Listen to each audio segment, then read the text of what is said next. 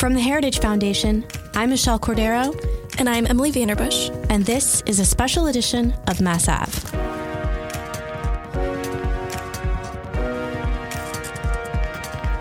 President Trump's latest budget includes a proposal to give families 6 weeks of paid leave after the birth or adoption of a child. Meanwhile, we're also seeing more and more states enacting paid family leave programs. At first, especially as a woman and a mom, this sounds like a win for American families. But there's another side to this story that the mainstream media is not going to tell you. Today, we're going to explain at least 3 reasons why it would be a bad idea for the government to force employers to pay for family leave.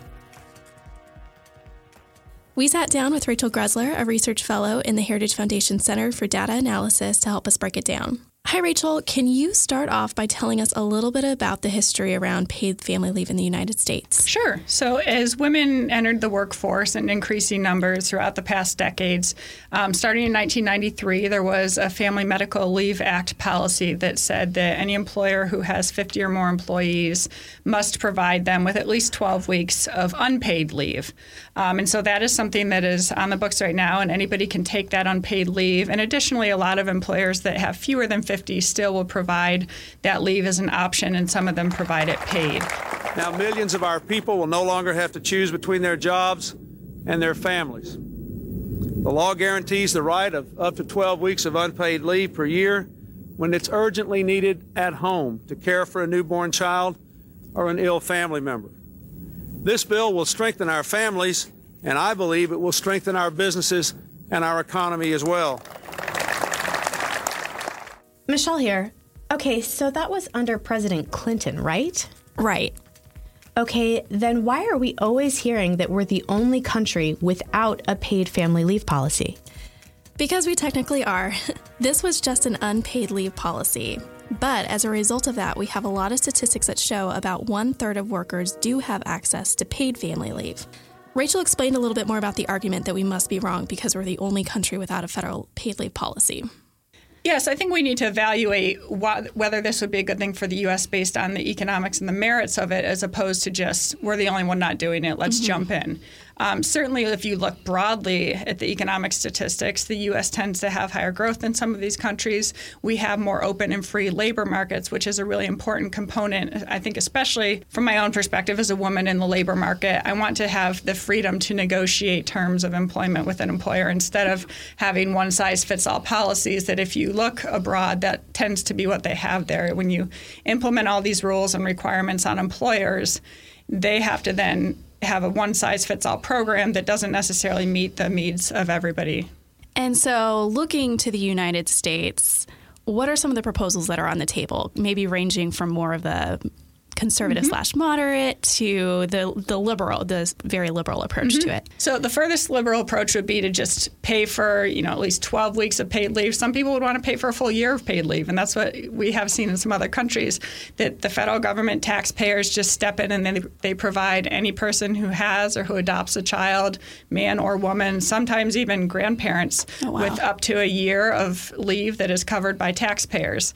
And then you can move down the spectrum, and kind of at the further and a more conservative approach, or something that the administration has looked at, is to provide up to 6 weeks of paid leave, but this would be limited paid leave, about 60% of the median wage in the U.S., to run this through the state's programs, their unemployment insurance programs.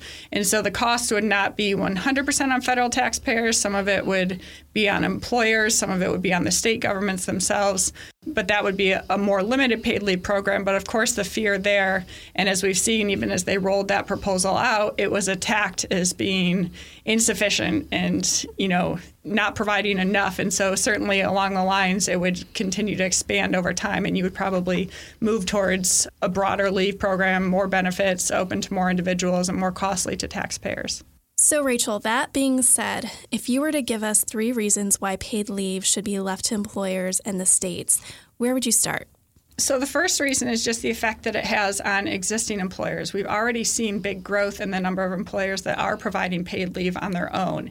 And when an employer does that, they shift those costs to their own workers, potentially to their own customers through higher prices. But that's good to keep it within the context of the company that is providing the paid leave to its own workers. If you have a federal policy, you immediately provide windfall benefits for any employer that already has a plan, because now instead of paying it for themselves, it's taxpayers that are going to pay for it.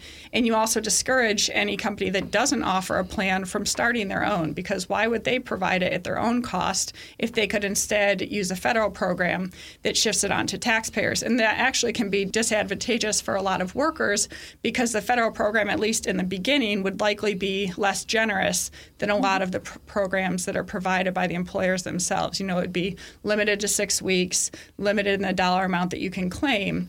And so it could end up being lower benefits for those workers. The second reason not to do a national program is that it would likely explode in costs over time. Just as we've seen with Medicare, Social Security, disability insurance, these programs initially are meant to target a small population. They're meant to be anti-poverty programs for people who particularly need a benefit, and that's the case being made now, that we want to give access to paid family leave to lower wage workers who don't have access to it. But over time, they expand. And we've already seen in states like California that have implemented a program. Initially, it was about a 50% benefit just for parents. Now it's moved up to a 70% benefit. It's available to grandparents, siblings, parent-in-laws. And so over time, it just spirals in costs. But also, as these government programs grow in size, they don't serve the people as well. And so anybody that's on Social Security's disability insurance program would not tell you that that is a great process for them to have gotten on the benefits, or that the benefits are meeting their needs, including the medical component to it. And so you end up with a subpar program and benefit for people, as opposed to if this were just left to the employers themselves to provide. And so the final point here is that by establishing a national policy, we are inherently saying, if that policy is only available to working women, that we support all women working, and that's the decision that women should make, and we will pay them to stay home with their children, but we won't pay those parents who already stay at home with their children. They have no benefit to having children, no monetary benefit that taxpayers are providing them with.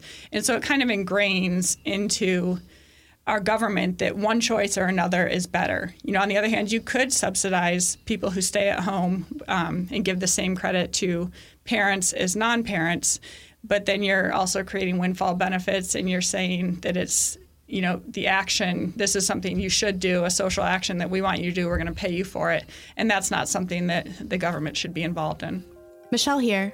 So what about the argument that lawmakers were against the Family Medical Leave Act in 1993, claiming that it would do these same things, and studies have proved that it hasn't? Yeah, so again, the Family Medical Leave Act was just the requirement that there be unpaid leave. Today's proposals are actually requesting paid leave. Rachel talked a little bit more about some of the negative impacts that has been recorded in some of the countries that have implemented these policies, and it's pretty interesting.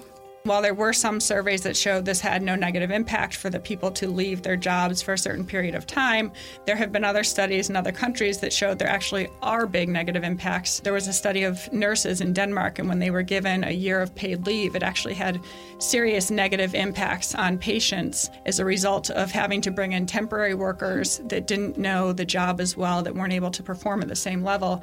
And so it's not only an issue of the cost, but also for the company of not having that person that is a valuable employee there and doing their job, and having to fill that with either temporary employees or with other workers. And one thing that I've experienced personally from taking family paid leave or unpaid leave is it's good to have the ability to kind of keep your foot in the door, and you can answer pertinent emails or phone calls and choose when not to. But if you were under a paid family leave policy, you would probably be prohibited from doing that, because the government would be the one cutting a paycheck, and so your employer could not contact you in any way, because if the government were cutting you a check and you're also doing work, it's really like the government is subsidizing your employer and paying your paycheck. And so almost certainly there would be some prohibition there, and that's something that would not advantage women. Studies have shown that while there are some benefits to these paid leave policies, one disadvantage of them for women is that those who take paid leave tend to not move up as quickly, or not to be offered promotions. And so policies that allow employers and workers to work out the benefits and the terms of their leave on their own tend to be more advantageous for both than those that say, here is one national policy that everyone must follow. Those are some really interesting statistics and honestly some arguments I never thought of against paid family leave programs. So if we're looking at the conservative perspective on paid family leave, how would you summarize that? Like, what is a conservative solution to, some of the problems that people do raise as reasons to implement I think we definitely paid family leave is a good thing for workers. It's often a good thing for employers, and we certainly want to encourage companies to offer that. But the way that should come is through the desire of the employees themselves to have and for them to demand this as part of their compensation and not just a top-down policy that says you must do this. There are also ways that the government can help make paid leave possible by getting rid of cost regulation so that it frees up more money within companies. That's something that cost them a lot of money before to follow. Now they don't have to do that, and they can take that money and shift it towards their workers in the form of paid leave. Also, the tax cut bill was one step in the right direction. Instead of talking about ways that reduce the costs of taking leave or making it so that families can't afford to, that tax bill put a lot of money back in families' pockets, and in particular, the child tax credit provided a direct benefit of having children. So any tax policy that increases workers' take-home pay is something that will help them have more money and better be able to take leave when they would like to do so. Well, I think that covers all the questions. Thanks so much for joining us today. Thank you. And that's it for this episode of Mass Ave. If you like today's podcast, make sure to subscribe on iTunes, Stitcher, or wherever you get your podcasts. Or you can leave us a comment on Facebook and let us know what you think. And be sure to tune in next week where we're going to talk a little bit more about Bitcoin.